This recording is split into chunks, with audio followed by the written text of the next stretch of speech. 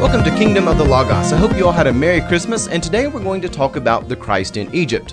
You hear a lot of conversations and things being thrown around this time of year saying Jesus, he's a refugee, he's an immigrant, and all these things happen when he goes down into Egypt.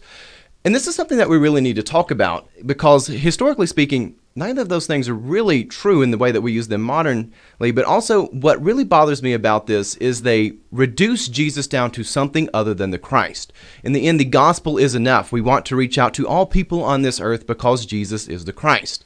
We know materially he is a Jewish man. There's other elements like a carpenter. We don't go around celebrating him because he is anything other than the Christ.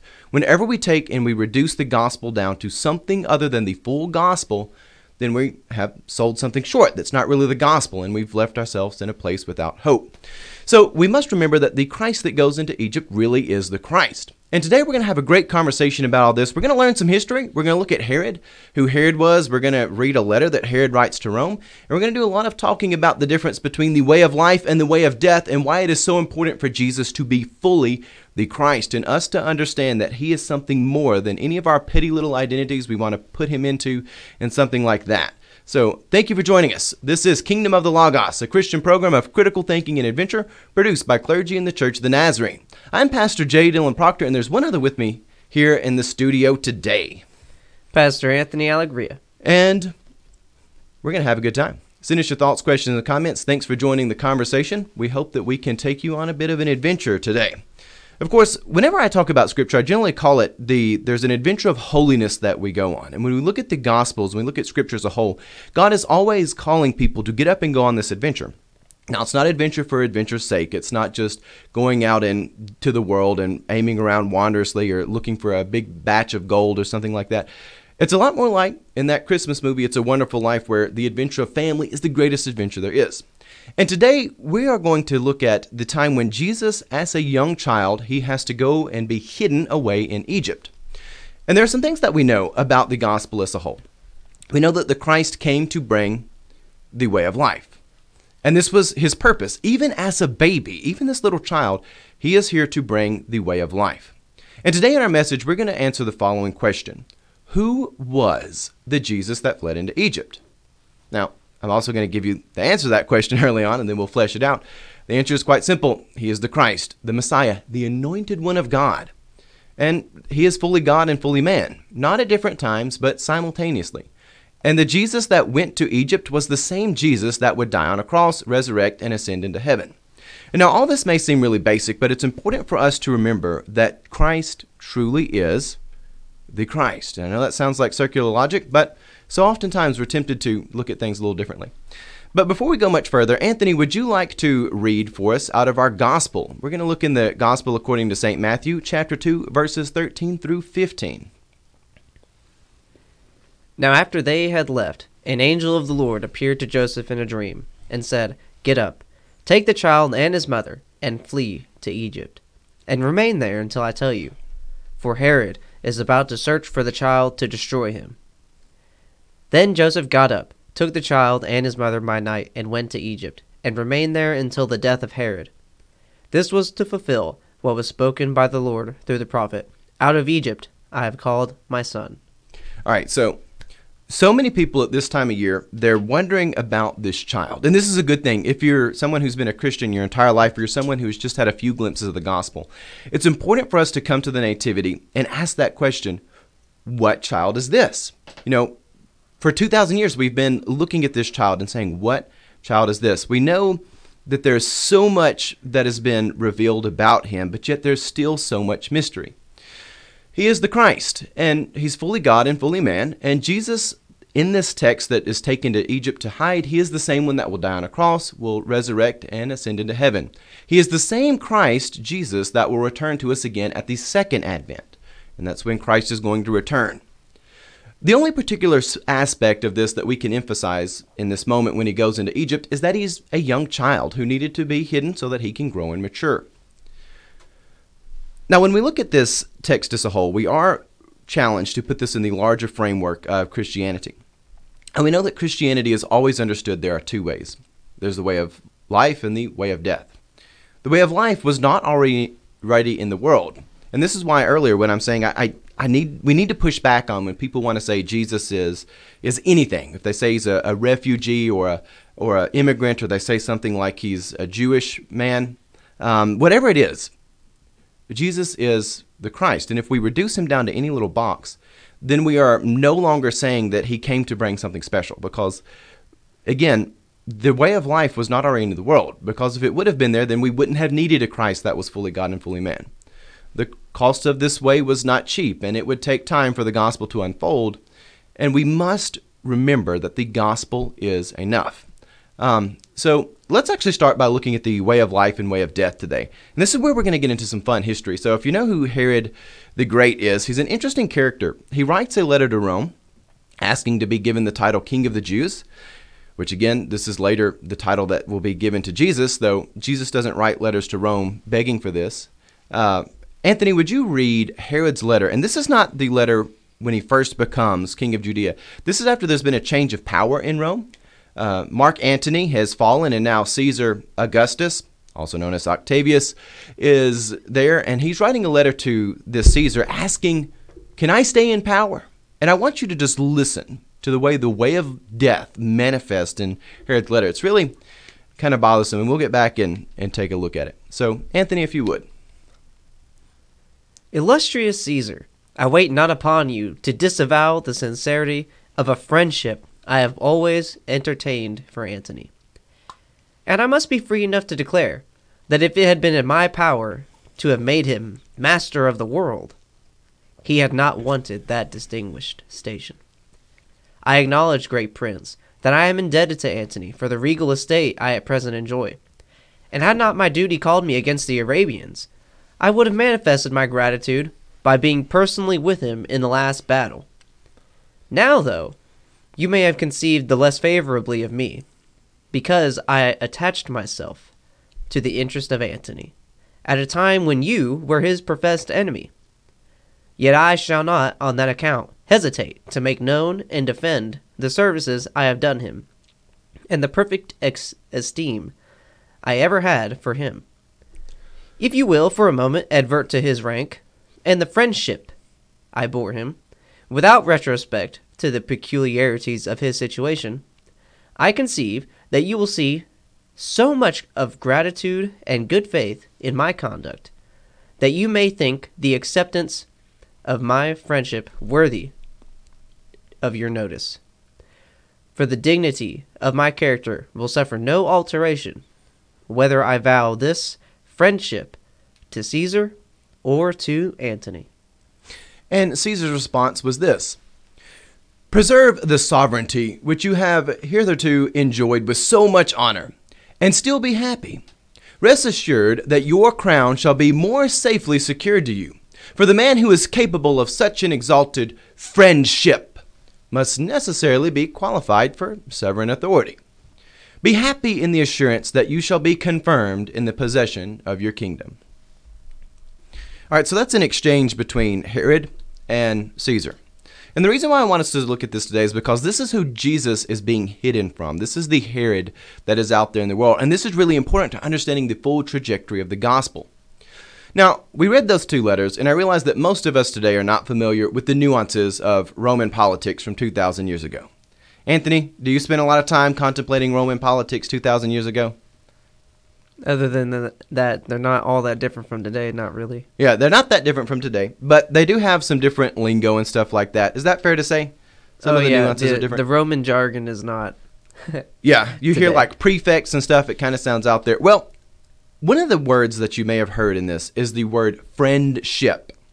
Now, when we think of friendship today, we think of, somebody you want to go hang out with, but we also have other uses of the word friendship today, like a Facebook friend. You know what I'm talking about? Are you really friends with everyone that's a Facebook friend? Most of them are acquaintances. Yeah, most of them are acquaintances. But in ancient Rome, there was an alternative real use of the word friend and friendship. And the significance of this letter is that it is a request for friendship. It doesn't come along and saying, hey, why don't you just let me have this position I'm in? It comes asking for friendship. Because in ancient Rome, being a friend of Caesar was essentially a political position. Furthermore, if you do not have a friendship with the emperor, you're not going to have a position in the Roman Empire. That's just plain and simple. So being a friend of Caesar is not so much a statement saying you want to go and, have a meal with him or hang out with him or go do something fun with him or even work with him. It just means that you want a position with him. It is a status. It is not a interpersonal relationship or anything like that. And to have one's status of friendship with the emperor to be questioned would mean you probably lost your power. And we know this happens, and even within the gospel where they're taking Jesus before Pontius Pilate and they're saying, hey, Pilate, you're not a friend of Caesar if you let him be here. Essentially what's happening is they're threatening Pilate and say, if you don't kill him, we're going to write a letter to Rome and say you're not a friend of Caesar, and then you'll lose your position and maybe your life too. So to have the status of friendship with the emperor is a pretty important thing. Forgive me. It's that time of year where voices aren't that great. But a friendship of the emperor is a very important thing. And in this letter, Herod is asking for that. But there's also some other details you'll find there. And we shorten this down because it's a long letter. But one of the things you can pick up there is that Herod really hasn't done anything at all. And if you read the longer version of the letter, he says things like, I would have gone to battle with you, but I was kept at home. And Mark Antony, who was emperor before, I would have gave him so much wealth. He even has that line in the excerpt we read where he says, I would have made him master of the world, but he didn't want it.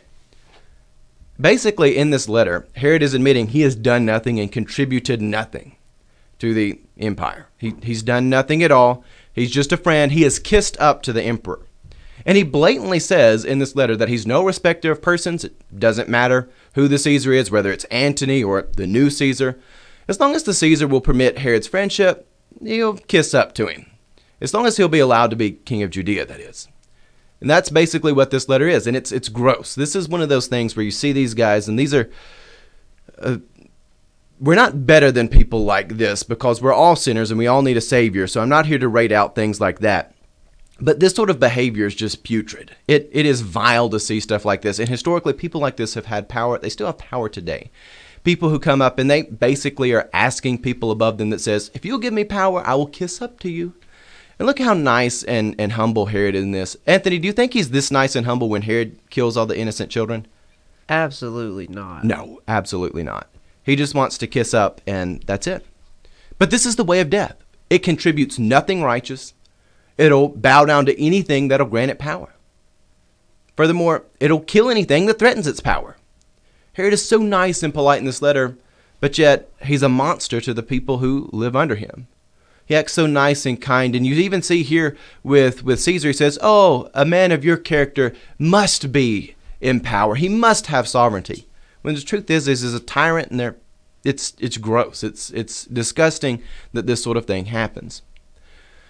Eventually, Herod is going to murder mercilessly children, and he's going to do this with great tyranny. The innocent among innocents, he's going to kill them. And this is the way of death. This is the force that Jesus is being hidden from. So I want to share a little parable with you that is actually from my own life. Many of you who know me, I live on a farm, used to have a lot of cattle, kind of got out of the cattle business. Now I have just a small handful of sheep, nothing compared to the cattle we used to have. But I've got some sheep now, and the other day I went out to feed them, and this happened like 2 days ago. And I was out with them, and if you know anything about sheep, they're not terribly intelligent. They kind of understand that they're prey animals, and on the whole, they're rather docile creatures. They just creep along the earth with a single purpose in eating. They just want to eat, and that's about it. But they flock together, and they wait for their master. They wait for people. And the sheep I have, they've got to understand that pretty much all the people that come there are tame, and they'll give them some treats or something like that. And they take to their leader, the shepherd, really quickly, but just like children, they're kind of always listening for a treat or something that's out there. Their ears are kind of specially tuned for this. And like many creatures, they are always looking for that next treat. And if they get even the smallest glimpse of humanity, the faintest sound that a person is up near where they get feed, they're going to come running to the fence row in hopes of getting their little treat, a little snack. So the other day I went out to check on the sheep, and I carried with myself about a handful of sweet feed. Now, that's not going to get you very far with animals, but if it's enough to get one or two of them to taste it, the whole flock will come with you. So I'm out there with these sheep, and they heard me before I expected them to, so I just took the sweet feed I had and put it in a trough. And now, so I'm stepping over a fence to do this, and there's clearly not enough feed to satisfy all of them. And they're kind of all aggressively around this one trough trying to get there, and there's several of them that can't even get up close to the trough. So I decide I'm going to go back to the house and get a bucket. And when I returned, instead of going to the same trough they were at, because there's just a whole mob of them over there, I go over to a little bit more distant trough and I go to pour it in there. Now, it just so happens there's a ram, which is the male side of the sheep. He's just standing there, just kind of hanging out. And he's watching me, and he's really hungry. He's like, come on, where's my treat? And I have a whole bucket full of sweet feed, and I pour it in the trough right in front of him. And he runs up to it, and he takes a nibble. But then he keeps turning his head. He keeps turning his head, and he sees that the whole mob of sheep is over there mauling this empty trough. And he keeps looking over there, and he's like, man, they've got something exciting over there. And he knows that he's coming here to get the sweet feed. He nibbled it, and he has an entire trough filled right in front of him. But he can't handle the peer pressure. He sees that mob over there, and in a moment of jealousy, he just takes off running and goes to the empty trough. And of course, he can't even get up to it because there's so many of them. But imagine this. You know what treasure you want. And you give up that treasured gift because you were absorbed in what everyone else was doing. I gave the ram an abundance of the very thing that he wanted. But he rejected it because he was overwhelmed by what was going on at the empty trough. And this is how many of us on earth are. This is really how Herod is as well, if I'm going to be blatantly honest. And this is how people are when they take and they turn the gospel into something other than the gospel. They've been given a treasure, and they're like Herod, who says, rather than enjoy the Christ child, which there's a star that has come in the sky for it. I mean, if you want to talk about divine providence, this is obviously bigger than you are. Instead of enjoy that, he's kind of like this ram that says, you know what? You've gave me this big treasure in front of me, but all the excitement's over there, so that's where I'm going to go. That's where the popular forces of culture, I'm not going to be chastised if I go over there. Everybody's doing that. It'll be fun. It'll be great. I'll be in the in crowd. And they give up the treasure right before them. This is what so many people do, and this is what it's like to reject the gospel. Herod did evil in response to the revelations of God that were right before his eyes, just like that ram gave up the filled trough right in front of him. So let's change gears a little bit and talk about the Christ child that's hidden away in Egypt. Evil, manifesting through the carnal nature, had retaliated against this Christ child. The way of death, it could not stand the way of life. The price of Jesus being born of Mary was great. Furthermore, the price of God's revelation was great. The price of this revelation was that Herod was going to slaughter the most innocent among the innocent out of spite. And it's unlikely that Herod really understood who Jesus was, but that is of almost no consequence. Herod's sin is that he's just concerned with himself. He's an idolater. He wants to steal life that's not really his to take. He wants to play God. He's doing all this stuff. He probably doesn't think that while he's doing it. He's just concerned with his own interest. And that's a very popular trademark for those on the way of death. But when we look at the Christ child that's hidden away, many will come to the gospel, and particularly this element of the gospel, with the mindset that the truth is not enough. So they're kind of like that ram where they're sitting before the trough. They've got all this feed, and it's not enough for them. And they say, well, we want to reach people. We want to get people motivated to go out and reach people. And it's not enough for them to see that Jesus is the Christ. So they start to put Jesus in all these little other boxes. They say, well, maybe we can manipulate people if we say Jesus, he's an immigrant, he's a refugee. But the truth of it is Jesus is fully God, he's fully man. And that is enough. He is the Christ, he is the Messiah. But many people, they're not content with this. They want to justify their own thinking, and they want to have some power. They want to turn Jesus into a tool rather than Jesus being a savior for all people. And this has taken a lot of forms throughout history. Some people have come along and said he's a normal man who's just picked by God and elected to be a son for a while. He's never truly divine. Others come along and say he's God during some occasions, but then he kind of flips and he's man during others. All of these are falsehoods. It has been revealed to us that he is both fully God and fully man at the same time. And when it comes to this flight to Egypt, people often try to alter the nature of Jesus to suit their needs. We're in a time and day and age, and again, the reason why I bring up this specific example is because I've heard it like 5 times this week. People saying that, Jesus is the immigrant and refugee. They're turning Jesus into a political weapon.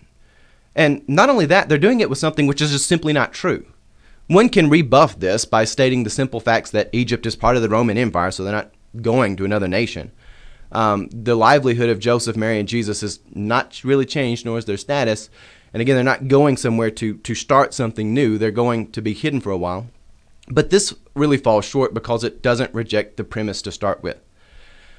You can reject this by just stating the facts that it's not true, but we need to do more than that as the church. We need to reject the premise that Jesus came to fit into an identity box.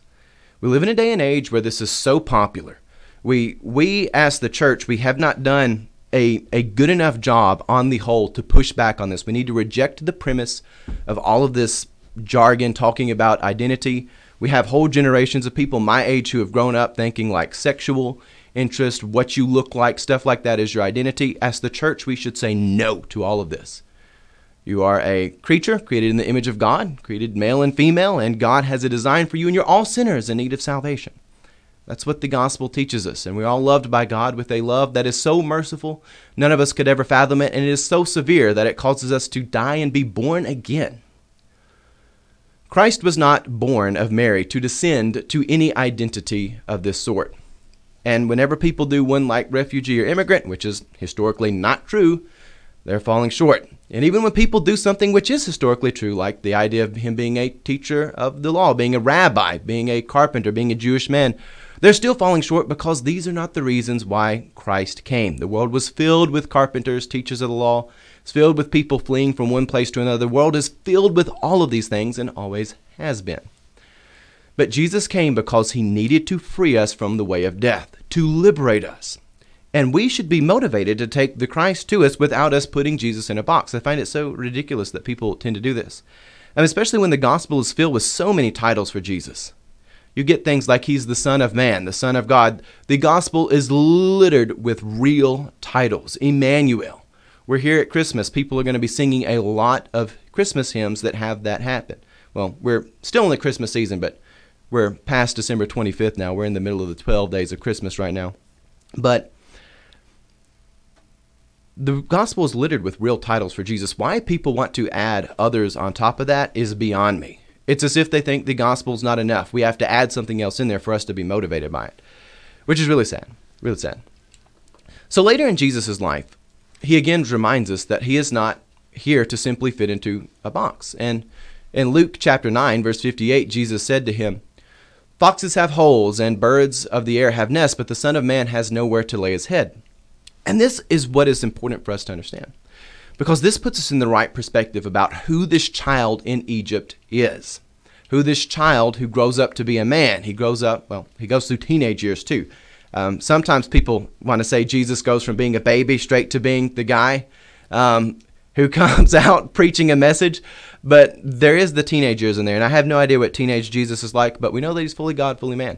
I imagine he's as righteous as he always is, but at the same time, he's also going to be interacting with other kids. He's going to be doing kid stuff.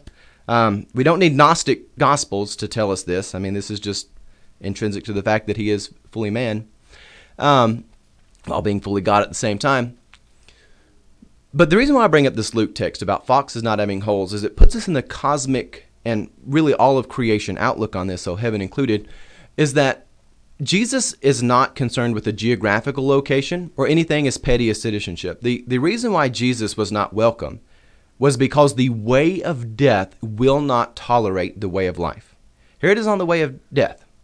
Well, the man, Anthony, and I know Anthony hates the rhetorical questions I ask him because I want him to answer them. Well, the man that wrote that letter to Caesar, Herod writing that letter to Caesar, who's that nice, that polite, will he tolerate for a moment a child being born king of the Jews? No. No. And this is a lie that we've allowed ourselves to believe. The idea that the way of death will put up with the way of life is not true. It will not. Evil will not willingly permit the righteous to advance. And we should never forget that. This is true across all of our lives. It's true about politics for the last 2,000 years, and even before that. But the way of life wasn't with us before that. Anthony? Likewise, I would say that the way of life's toleration of the way of death is very limited. It is different. The way the two interact with one another is not mirror images of one another. I don't know if that's definitely kind of what not. you get. I would definitely not say that the way of life is seeking to just absolutely end all those who are on the way of death, like, for instance, the way of death does. The way of death, those who are in the way of death are very happy to end those who are on the way of life. But also, the way of life is not entirely acceptant and entirely tolerant of that also. It's Nope. not just a clear opposite. Nope. Because the way of It's- life doesn't tolerate sinfulness and wickedness. It is There is, like, disgust merciful. for that. It is merciful and severe. Jesus doesn't come to condemn because the world already is good at doing that. That's what the Gospel of John tells us pretty clearly. But Jesus comes to redeem, and we're all sinners, so none of us are better than anyone else. As much as we are disgusted by people like Herod, we're not any more capable of finding salvation by ourselves than Herod is. Jesus had to come for us to be saved. And even though we have such extreme disgust for people like Herod, we can't allow ourselves to become haughty and think that suddenly we're saved because we're not that monster. We all need Jesus. And evil, while it wants to kill the way of life wants to redeem those who are on the way of death. And it is different. It's very different. We all are sinners, and evil desires to rule over us. Just like the ram that I have, and it's just funny to see this in animals. He turned away from the thing he truly wanted to go into the momentary temptation of his peers. And so many of us will turn away from Jesus for this reason as well. And the Christ that is hidden in Egypt, he didn't do that because he was desperate and he just wanted to pursue things that were low, but he went there so that he could mature and grow. The truth of the flight to Egypt is that Jesus is the Christ. That's why he's there. He's the Christ child, and he needs to be hidden away from the evil tyranny of Herod and the way of death, so that as an adult he can show people the way of life and give them hope and aspirations. The gospel did not come to assure people of bad news, because gospel means good news. It came to give them good news and liberty from the lowly aspects of fallen creation. Anthony?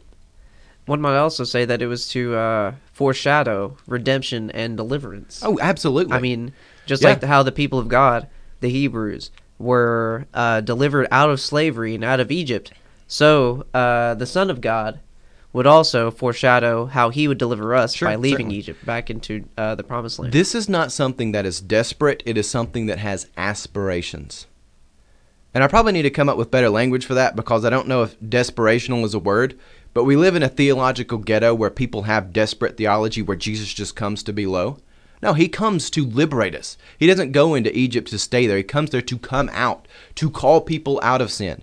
The whole entirety of the gospel is about pulling people out of this stuff. Yeah, and I mean, it's got a lot to do also with God's will, God's plan, some people might say, but I mean, the eschaton, the last days, God has intentions for his creation. Certainly. And all the while, God is pushing us towards those ultimate ends, which is, the New Jerusalem, heaven on earth, Yeah. redemption and resurrection of the saints and all that sort of thing. So, I mean, it's definitely not a go down low and stay there. It is very aspirational. And it's not even a go down low to come back up again, because sometimes people will do that to justify sins that they're in now. They're like, oh, well, I can't give up my sin now, This is the same thing people have done with, like, I'll be baptized right before I die. No, Jesus does not come to the earth to be a sinner for a while and then become a non-sinner. That's not how it happens. Jesus doesn't come to wallow in fallen creation and say, oh, yeah, just coat me in sinner. I'm going to come down here. That is not how this happens. Yeah, he never sins. He suffers He suffers, yeah. without any shadow of a Yep. doubt. And so maybe that might be considered some sort of going low, but he doesn't suffer on his own account. He suffers because the world hates him, even though he loves the world. And this is where, and I know Anthony gets all worked up when I say this, but this is where we have to be theological adults. We have to be mature. We have to make distinctions. Just because he is born and put in a manger in a stable, that is not depriving him of anything that God has ever said is good. God has always said the things that God gave us even before we had sin was marriage, to be taken together and have children. And he's there with Mary and Joseph. He's there with a righteous couple. And that is a gift. That's a beautiful thing. He's going to have a great childhood. He's going to grow up in a righteous Jewish family. He's going to come up doing the things of the law, but also being involved in the carpentry work there with Joseph. We get all of these things that happen, and this is enough. This is the adventure of holiness. And this is why Jesus came, to show us this way of life. All the worldly identities that people try to do to justify how they relate to Jesus and say, well, I can relate to him because of this. Jesus came to us being fully human. That's enough. We don't have to say he's a human and he's a blank, or he's a human and he's a sinner, which is where a lot of this logically goes. They have to put some qualifier on there. They can't just say he's fully God, fully man. Simultaneously, there has to be some, well, he's also in this box too, therefore have some special connection with him. And it turns bad really quickly, because whenever we sell the gospel short, we're selling something that isn't the gospel at all. Anthony. And I don't know that we can say that God came in the flesh so that we could relate to him in the typical sense. I think definitely there are aspects of revelation there. God revealed himself in the flesh to us, and that has increased our understanding. And later the Spirit came, and God revealed himself in the Spirit so that we would increase our understanding of Christ and God. But in either case, like, we can definitely understand more about God through Christ, but I don't know if it's about relating and sort of like having sort of more intimate feelings, I guess, for him. Yeah. I'm not sure if that was necessarily the purpose, though of course God loves us and desires us to love him. Certainly. Well, Christianity's always understood that you've got the way of death and the way of life. And one of the things that we haven't done a good job of positively asserting lately is what it means to have a relationship with Christ Jesus. I think we're all like, well, we're Protestants, so we have a personal relationship with Christ Jesus, and we kind of leave it there. But it's also like when people say the commandment that Jesus gives us is to love. And it's like, hold up, it's a little bit more specific, that it's to love as Christ loved you. And we make this out where we need to relate to Jesus, and that's why he becomes human. And we don't really specify that this is about having a reconciled relationship. And again, even the word Amen. reconciled has gotten botched in late years, because that means you just run down to the streets and you touch the untouchables and suddenly you're doing everything righteous. That's not it either. But it means you are restored. You are redeemed to the proper relationship with God that you were meant to have. If Jesus just came so that you could relate to him in the sense that he's exactly like you, he's a sinner. Well, in my case, since I'm a preacher, he's just another teacher of the law that's just wrapped up in sin and doing everything the Pharisees and Sadducees and scribes are doing. If he came to be doing that, or say you're out there, maybe you're an electrician, maybe you work in law enforcement, something like that, just to be another person of that, or maybe you're a school teacher.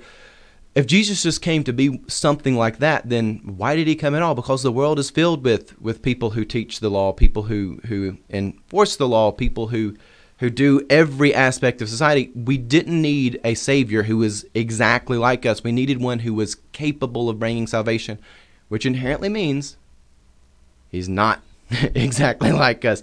Christ, Yeah, the need for him, the so-called need for him to be relatable, also sacrifices the need for him to be entirely above us.